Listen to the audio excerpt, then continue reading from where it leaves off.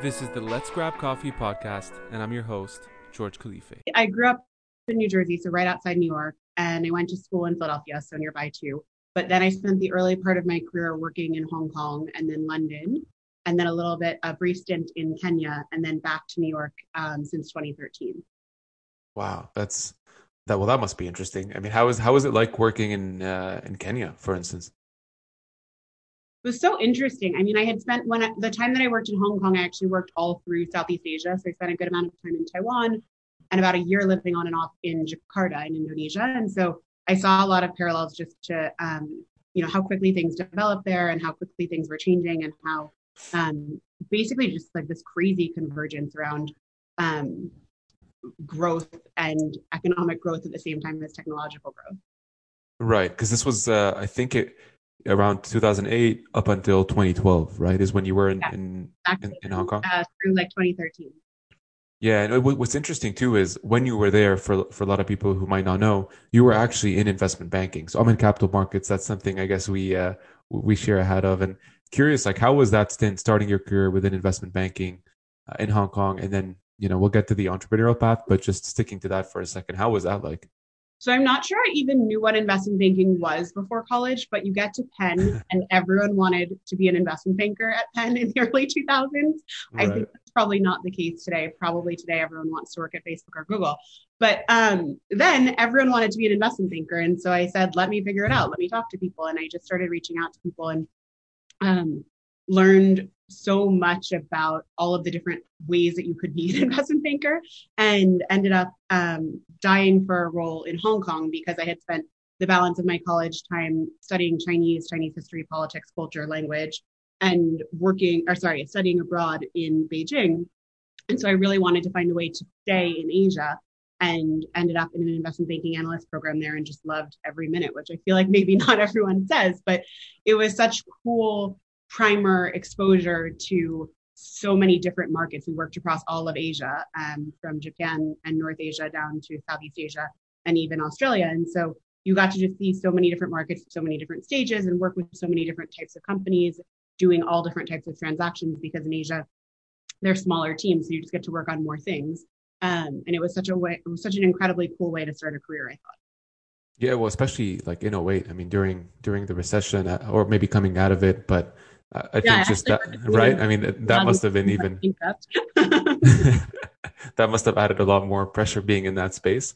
But it is very true. Like, I studied finance, and even when I was in university, the same was the case. It was either consulting or IB. Those were kind of the go-to places to work. So it's interesting how that's migrated towards entrepreneurship and how that is now kind of celebrated. Whereas in the past, it used to be like basically we're employed, right? If you told anybody I was an entrepreneur, it was basically like, all right, buddy, like you're self-employed, right? Um, well, Completely. completely right. Well, what was your, I guess, mindset at the time? Like when you were transitioning out of IB, you end up going to, I think, London for a stint, but then you migrate back to New York and you start, I guess, dabbling within entrepreneurship. How was that start like for you? What was the transition? Why make that decision in the first place?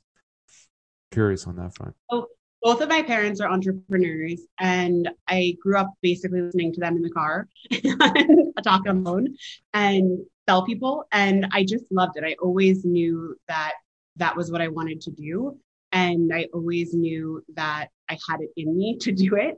And so I really almost immediately wanted to get out of working at a really big company and start working at a really small company doing really big things. And so the first one was a total stroke of luck. Someone I'd gone to college with had become a recruiter, and she called me and she said, I think you'd be great for this job.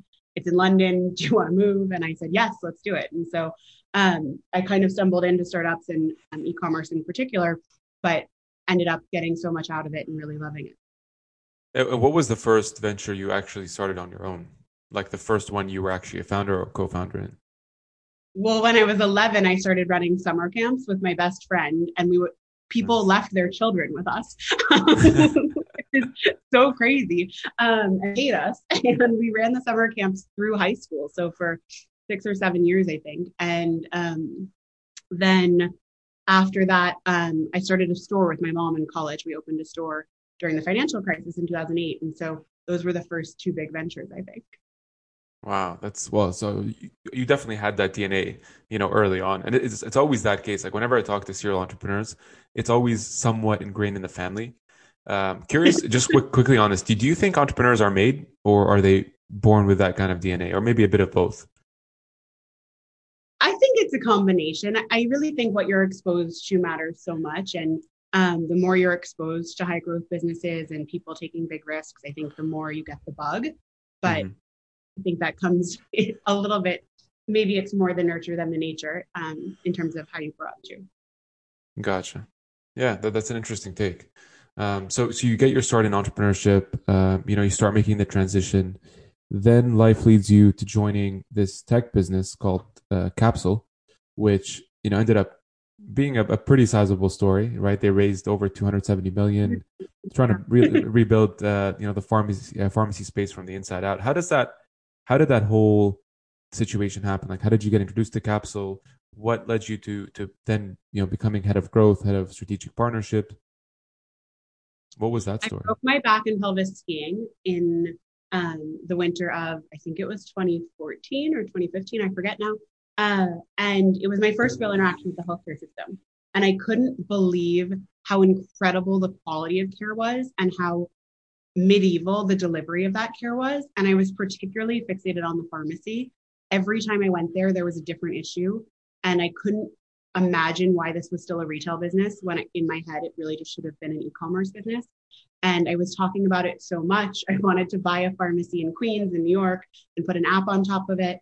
And I was really like asking anyone I met if they thought that was a good idea or not, and if they hated the pharmacy as much as I did, and what their pain points were with the pharmacy. And a really good friend said, "You have to talk to this guy, Eric, who's starting a pharmacy. And you've been talking about it for so long." And so I went and met Eric, and it was just this immediate click where he said, it's not a retail business. It should be an e-commerce business. It's a healthcare business. And there's this huge amount below the surface, a massive iceberg business.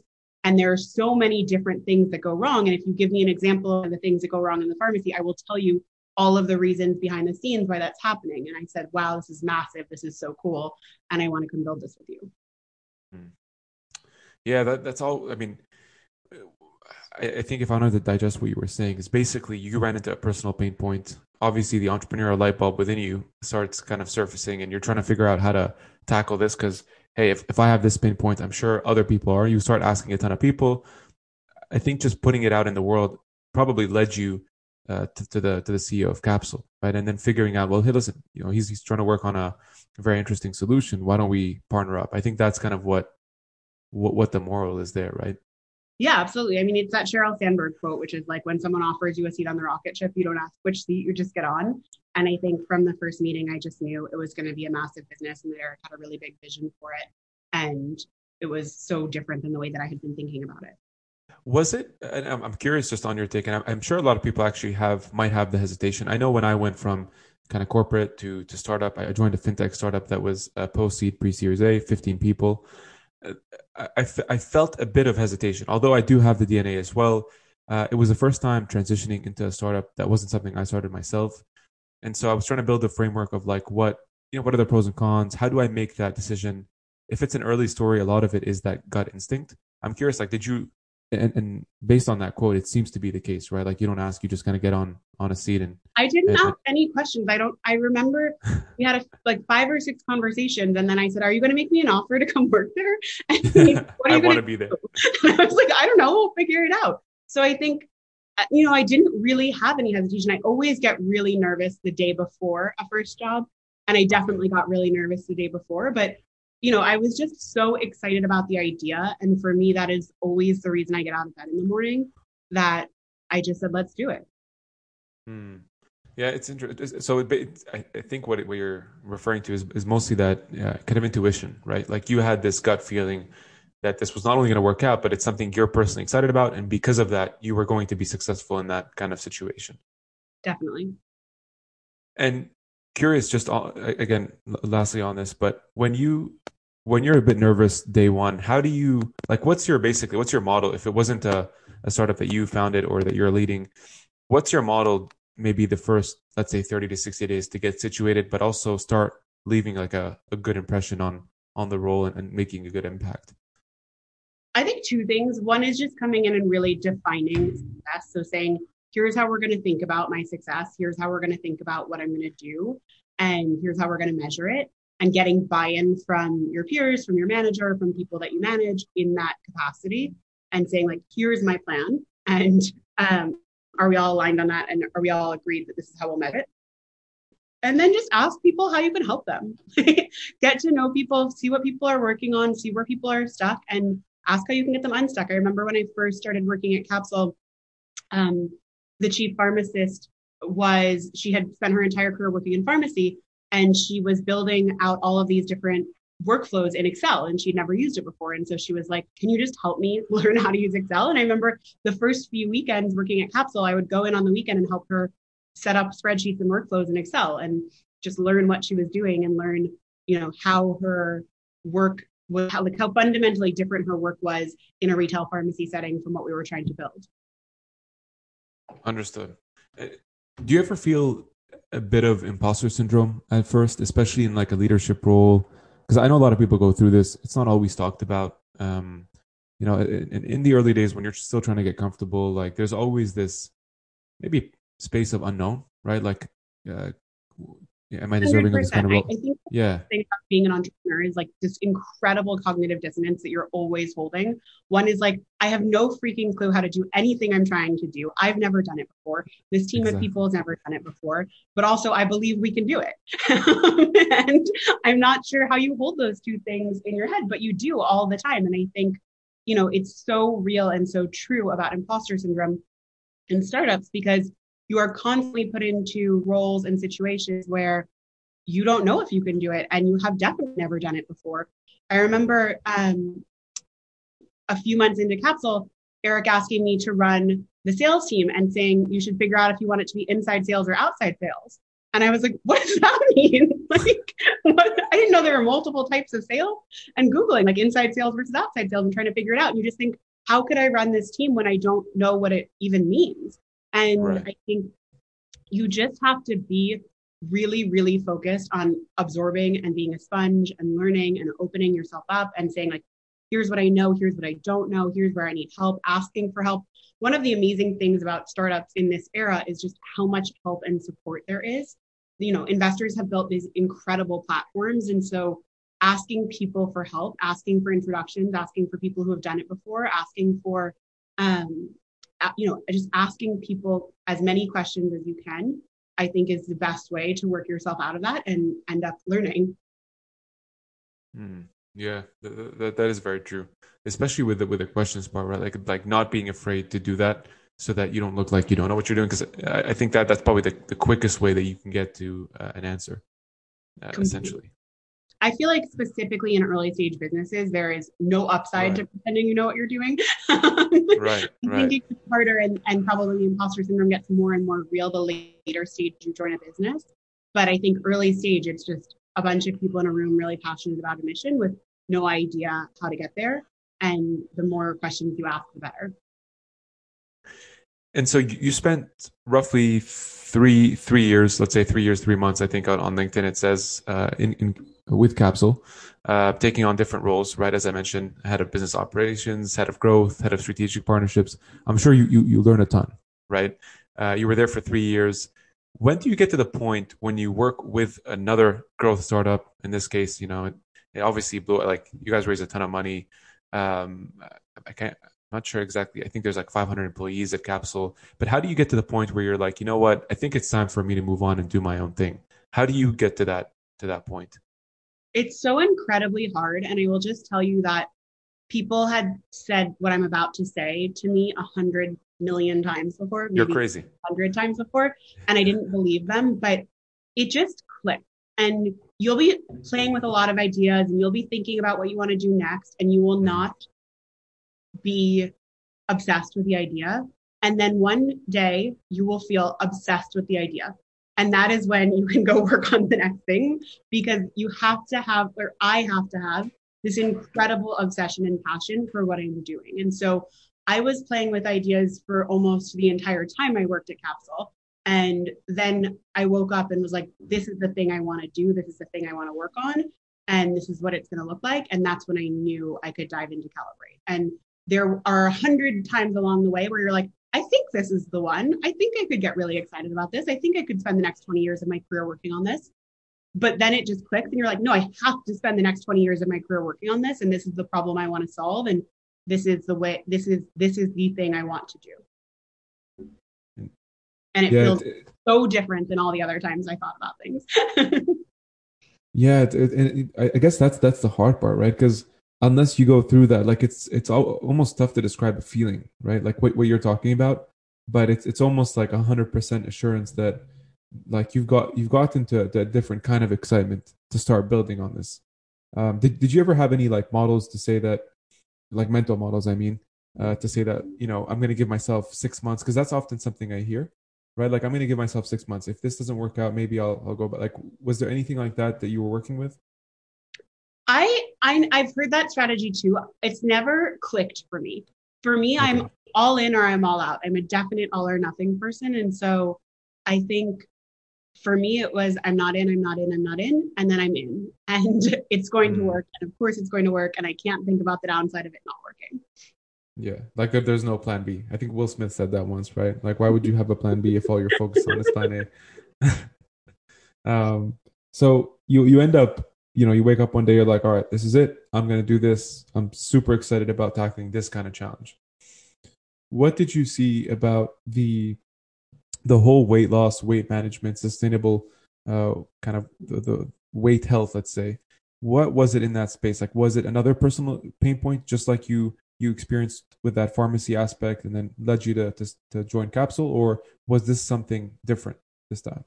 This was really the culmination of two things. So the first was a trend that I had observed while I was at Capsule. And that was, what is direct to consumer pharma going to look like? Because we're getting really close to it, but we're not there yet. And there's the same amount of margin on a branded pharmaceutical product in the US as a Peloton, but the acquisition funnels look so fundamentally different. The Peloton funnel is so modern. It has so many touch points. It starts really broad with word of mouth and referral and top of funnel advertising. And then it gets really super, super specific to the point where you can talk on the phone to someone about whether or not Peloton is right for you and how you're going to finance it. And Right. then pharma is just running bus and TV ads saying, ask your doctor about our unpronounceable drug. And so I had this theme, like, what is the future of that? Like, how do you build a really robust funnel for pharma companies? And what does it look like? And who's going to pay for it and why? And how do you like, what does real consumer demand look like in that category? And so I was spending a lot of time at the end of Capsule thinking about that.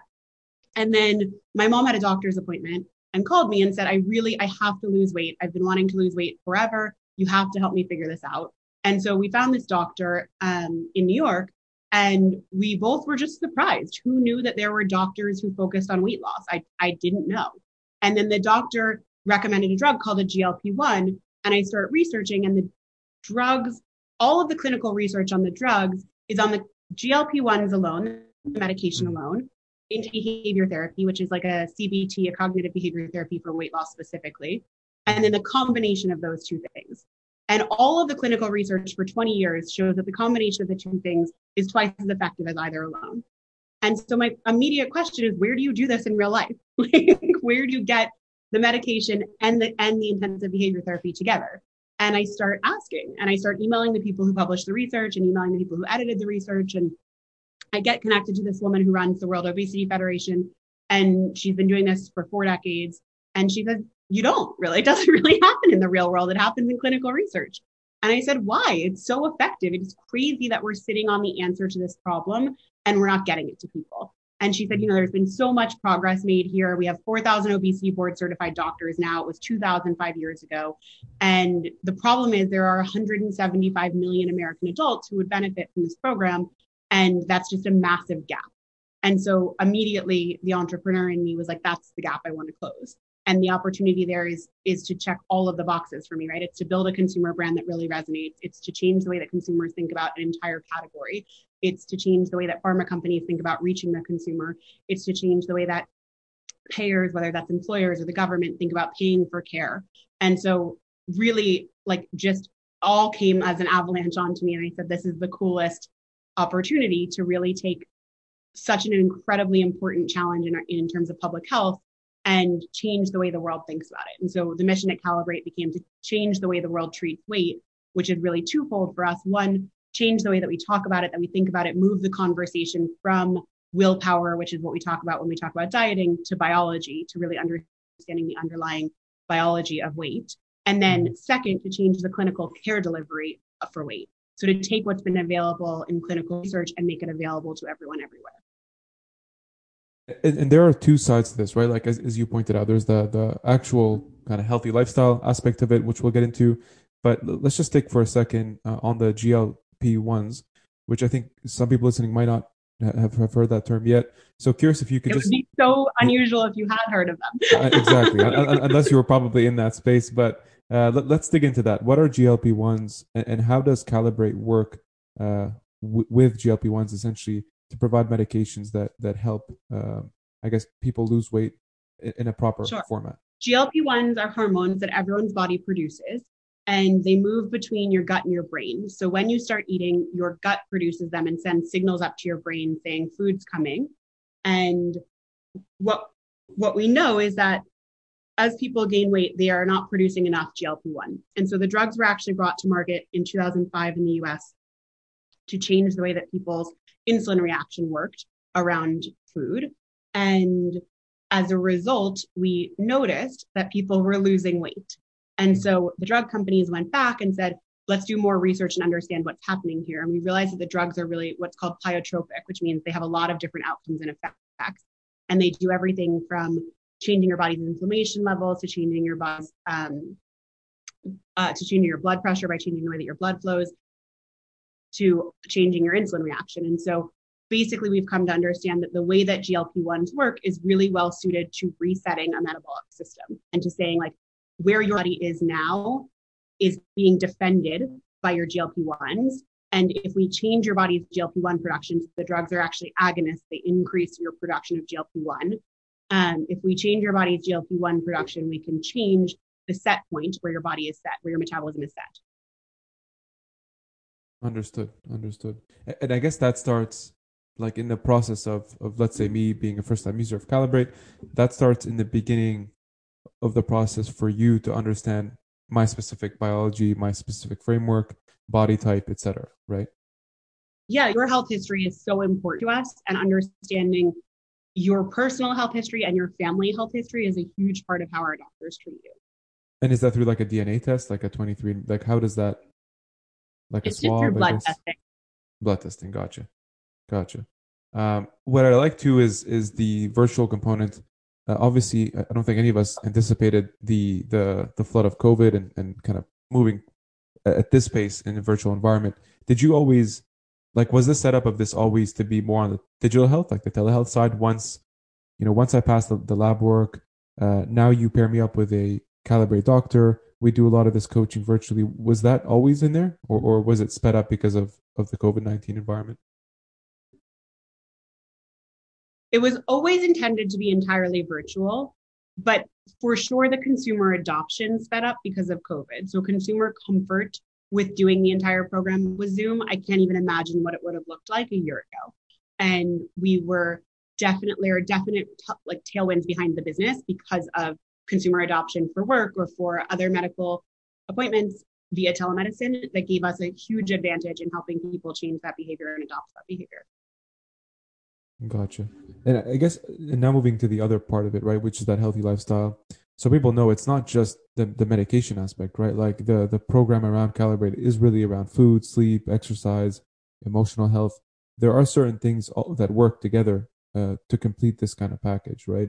And I guess that's Absolutely. Something that you guys provide. That's the behavior therapy piece. And that really says, how do I help you make tiny changes over the course of a year, one change at a time, that add to big changes at the end of the year. And so we're trying to get everyone to 7 to 8 hours of sleep a night, but we'll start where you are.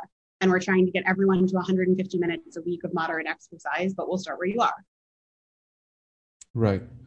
And so I guess because it's a 1-year program, is the real sort of micro outcome such that, I guess a person loses the 10% of their body weight and really gets that reset, which is where the the term comes from in terms of calibrate. Is that what you're seeing with users who go through calibrate? The aha moment for me was that there are millions, if not billions, of ways to lose weight, but there are very few ways to do it sustainably. And that the Right. best way that I could find to replicably do it sustainably is by improving your underlying metabolic health. So, improving things, metabolic health is defined by 5 metrics, one of which is your waist circumference, which has to do with the amount of visceral fat you have in your stomach. But others include your blood pressure, your cholesterol, your blood sugar, your blood fats. And so, those are the pieces that we really focus on improving, because when you improve someone's underlying metabolic health, you are laying the foundation for their body for that reset, for their body to lose 10 to 12% of their weight sustainably. Right. And that is That's through what a we're combination measuring. of medication that you provide, but also the added lifestyle component, right? Absolutely. Yeah, Exercise. those two things work together as a flywheel. Well, that's the interesting part, right? Because I remember when I was growing up, and I struggled with weight gain. I mean, much a better place now, but when I was a kid, it was like I was an overweight child. Let's put it that way. And we always looked at different alternatives, right? Bernstein and all the I forget Atkins diet. Like there's all these things that kept coming up, and none of them seemed to work. At least not for the long term, right? Like it would work great for a couple of weeks, a month, but as soon as that kind of finish line comes to pass, then you're on your own and you don't even know what to do anymore. And a lot of people relapse. And I think you say this on your site, which I really enjoyed, is it's beyond just like willpower, right? Some people that there's a deeper aspect to this than them just not want. Like I don't think anybody wants to be unhealthy at the core, right? You ask any person who's extremely overweight or very It's unhealthy, essential for people, of course. Like right? it's against their natural instinct to want that. Yeah, like everybody wants to be healthy, but knowing how to get there is the part that I guess you're trying to solve sustainably. Absolutely, yes. What were some of the case, like I guess, success stories that were closest to you, kind of emotionally, like when you came across them, you're like, this is exactly why we're doing this. It's every day for us. Our members tell us, I went to my primary care doctor and she said I can come off my blood pressure medication. And I've been on my blood pressure medication for 30 years. And I can't believe that it's possible that I can live without that. Or I went and had my A1C checked, and my doctor said it had improved by a point. Like I can't believe that. It's these things for people that felt like permanent, non-reversible things that they've been able to reverse, and just how completely empowering that is for the customer, that get me out of bed every day, because when we hear those stories from our members, that's why we all do what we do.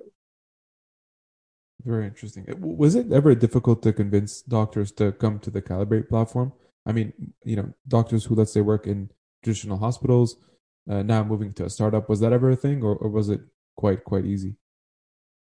It really wasn't, because I think what most doctors are really craving is more time and a more holistic approach, not treating symptoms, right? Treating the underlying root Right. cause. And both of those are what we're doing, right? We give you your first appointment is a 45-minute face-to-face video with a Calibrate doctor who has reviewed your entire medical history ahead of time, who has reviewed your weight health history ahead of time, who knows how you self-rank on sleeping and eating and exercise and emotional health. And so I think for us, it was so, it's so incredibly rewarding for doctors to be able to do that type of work. And that's really why they became doctors. True. True. Stepping quickly on the capital raising side, I'd love just to quickly touch on that, because I know that as a CEO, right? As a CEO, as a founder, you have so much going on. So much is riding on you. You're trying to lead the team. You're growing. You're establishing the culture. You're trying to make sure customers are happy, patients are being served well. All this is going on your shoulders, and obviously your teams. And on the other aspect, you're also trying to think about next steps, the growth plan. You obviously had some experience doing this through investment banking, through Capsule. What was the process like raising capital for Calibrate? And I think the last round was around 20 million, if I'm not mistaken, somewhere around there, maybe a Series B. But curious if you can walk us through that journey so far. I think it comes back to really what I've been saying the whole time, which is whatever you're passionate about is what people are betting on. They're betting on you, they're betting on your team, and they're betting on the idea, particularly early. And so I think for both our seed and our Series A, which is what we just announced, it was really people saying, do I believe that this team can accomplish this mission? And do I believe that the market and the opportunity are massive if they're able to do that? What do you think is probably the thing that most entrepreneurs, I guess, misstep when they're looking to raise capital? Because I think that's always a challenge, right? Like you find some entrepreneurs, it usually not that it comes easier, but they're usually just better at it. Given that you've done this a couple of times, what kind of advice would you give aside from the excitement, the passion, doing something that really interests you? What have you kind of learned I doing it think to though? just take it one level further, you just can't give up, right? It is Mm, always really hard. And you will talk to 200 people who will say no before you will talk to someone who says yes. And I think you have to learn. I was reading Bezos announced his retirement yesterday. right. So I was reading a bunch of Bezos quotes on Twitter this morning. And one of them was around like, you just literally are going to get told that you're wrong, that you're dumb, that your idea doesn't make any sense, that it's not going to work a million times. And it is so hard not to take personally, and it's so hard not to get under your skin. And I think naturally people who have been, really successful through their careers are really used to being told that they're smart and that it's working and that it's going to work. And I think it is just such a total flip when you go from something that's successful with traction to nothing, and you're telling people about it and they just don't get it. And they're like, that's not Right. going to work. And so many people tell you that's not going to work. I mean, people will agree with you, like, oh, that sounds interesting. Yeah, that should exist in the world, but like, you're not going to be able to do it. And here are all the reasons why I think you're not going to be able to do it. And they tell you just as if it's, their job, which it is their job to tell you. And, there's not a lot of emotion from their end when they're telling you. And when a VC, I think one of the really interesting things about venture capital in general is like the risk reward model, right? Because a VC who bets big on something that doesn't work looks dumber than a VC who doesn't bet big on something that does work. Right. And so I think you have to find people who are equally excited about what you're doing and why you're going to do it and why you're going to be successful doing it. And it for sure is at least a ratio of 200 to 1 of people who don't believe that to people who do believe that. Yeah, and sometimes there's actually really good insight. Like I was listening to Masters of Scale, which is Reid Hoffman's podcast, and Yeah. he talked about the story of Kara Goldin, who's the founder of Hint, like a beverage lifestyle company, Yeah. and basically like she used the insight of all the no's that she got to actually provide insight as to where the opportunity is for this kind of beverage. So it was interesting, like not just hearing no, but listening through those kind of gems that might come across even in the know and digging deeper, right? Like, why don't you think it could work? And then leveraging that. Because most of the times, to your point, you know, what you're trying to do is disrupt the space. Like Airbnb is a classic example. If you asked anybody 20 years ago if they'd rent their couch, to a random person on the street, everybody would say no. Um, and they still manage to do it, or get into a car with a stranger. And here we have Uber, right? So there's a bit of that as well. I totally agree. And I think tactically there, a good thing that I always tell people is like the first 10 investors that you talk to, make them like people who you're not desperate to have invest in your business, because you will learn so much from the first 10 conversations, and you will be able to use that in the next 10 conversations, in the next 90 conversations. And maybe a question for you, just on this topic before we get into more of the personal, like day in the life and all that stuff, which I know people always love to know about. Um, when was that tipping point? Like I always love asking this based on Malcolm Gladwell's book, actually called Tipping Point. But when did you have that aha moment that there was, aside from actually making the jump and starting Calibrate, when was that tipping point when you're like, this is actually a thing? Like, was it the raise? Was it the first patient? Like, I'm just curious when that actually was a reality for you. So a few hours after we launched the website, we were planning to tell our friends and family about it the next day. And we had put up Google ads, and they were really generic. They were things like prescription weight loss. And a woman in upstate New York clicked the Google ad, spent 2 minutes on the website, took out a $1,500 loan to pay for the product, and signed up. Not a single review anywhere on the internet, no one who had completed the 1 year program, no one who had used the product. And she signed up. And I think for me, that was the real tipping point. Like, this is going to work. We will find customers. We will find product market fit for how we talk to message market fit for how we talk to those customers, product market fit for what we're doing. And so I think that to me is like the never look back, where I just knew that, if you could take someone and in 2 minutes convince them to use your product, that you had something that would work. Hmm. Interesting. Yeah, the first user, right? I know for some folks it's like getting to a million. For others, it's like getting just to one user, one patient, however you describe a customer. For Um, me, it was fun. it was one, right? Yeah, and I love your. I mean, so far I'm loving the mindset for you. It's like, listen, we're all in, right? It's kind of like when you play poker, like this all chips in. We don't. There's no looking back at this point, which is quite nice. It's kind of like when you go skydiving. As soon as you jump off, like there's no, you got to make it You down. can't get back on that plane. Exactly. It's just getting on the plane, right? I don't know if you ever skydive, but it literally is that feeling. That's the closest thing I can associate to entrepreneurship. It's the scariest thing getting on that plane, but as soon as you're there and you're about to make the jump, you're like, I'm the craziest person. Why would I ever do this? You make the jump. It's like one of the best feelings in the world, obviously if it works out. And in some cases it doesn't, but it's all good. We won't talk about that. Um, Curious just on the personal side, Isabel, like first of all, what does a day in the life look like for you, especially right now, right? With this environment, leading a pretty large team, you just got off a pretty sizable capital raise. Uh, yeah, how does that look like for you? I really love routine and habit. And so I really try to build my days the same way. And so I generally wake up around 7. I read, I catch up on email, I catch up on Slack, and then I try to work out. I'm a big Pilates and yoga fan. And then I Nice. usually start the day of meetings and I'm in back to back to back to back Zooms. I've tried, one of my New Year's resolutions was to try to be really vigilant about, does it require Zoom or not?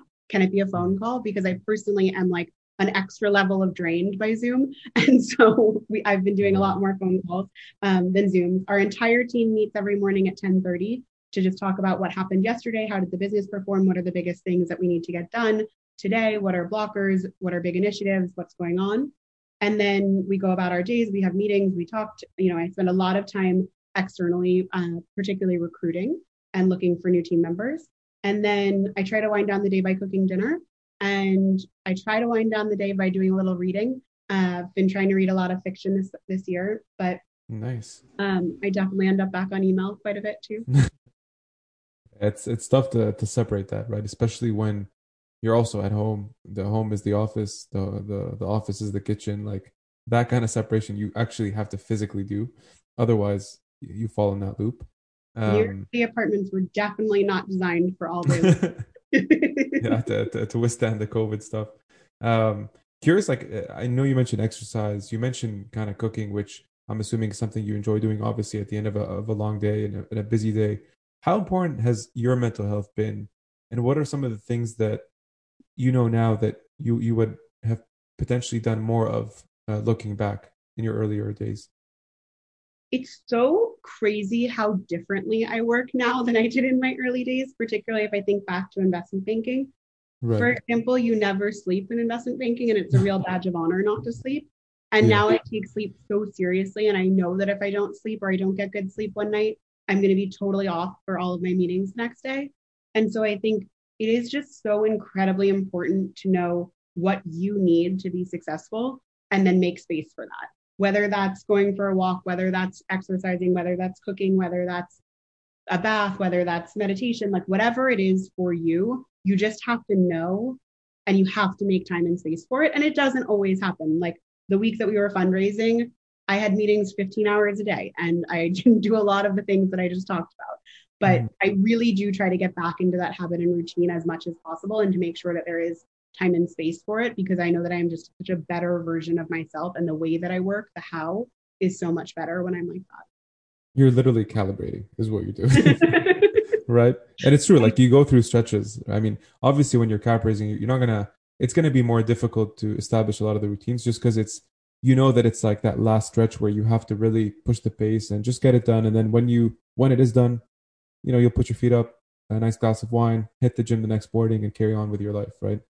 Um, Speaking about sleep, I know it's super important. This is something that, to be honest with you, I'm struggling with now at times, right? It's kind of like up and down, but I'm curious as an entrepreneur, how do you go to sleep and just shut everything off, right? And I'm trying like headspace meditation, and I'm asking a lot of people for advice, and I know a lot of other people struggle with it.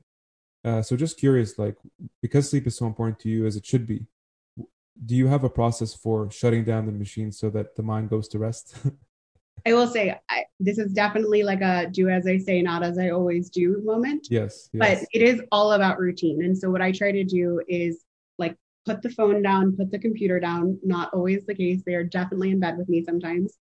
Get in the bath, like take that moment to actually like change your body temperature, change what you're thinking about, change what you're doing, and then go from the bath to bed without any lights, like no Yeah. computer, no phone, and really respect that ritual. It's really, really important for me. I've also been taking sleep supplements for about a year now, which I really, really love. I take different ones for different reasons, but I think anything that you can do to build the habit and the routine and the ritual of it is what works for me because it's like your body is being triggered. Like this is this is what we're doing. We're going to sleep, and you start to recognize that. I also think the consistency of hours is so important, and it's something I feel like people have told me forever, but I only really kicked in and sunk in with me actually during the pandemic, which is like you have to be in bed for the same hours every night, or I have to be in bed for the same hours every night.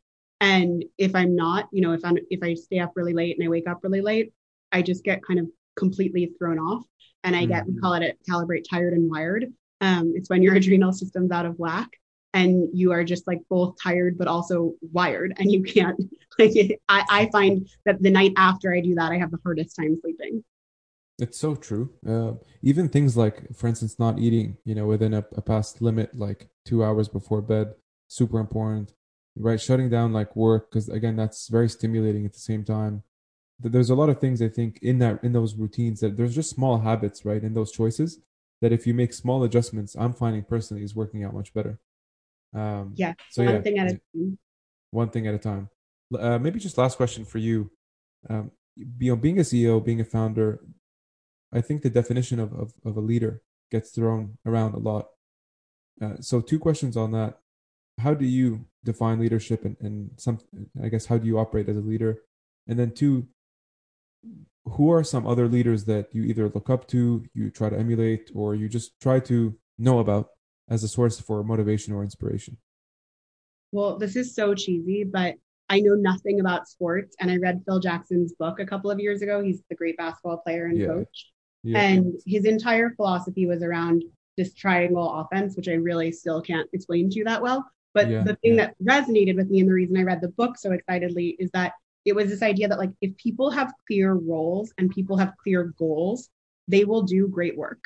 And then your job is to get the best people because if you give them clear roles and you give them clear goals, they will do great work.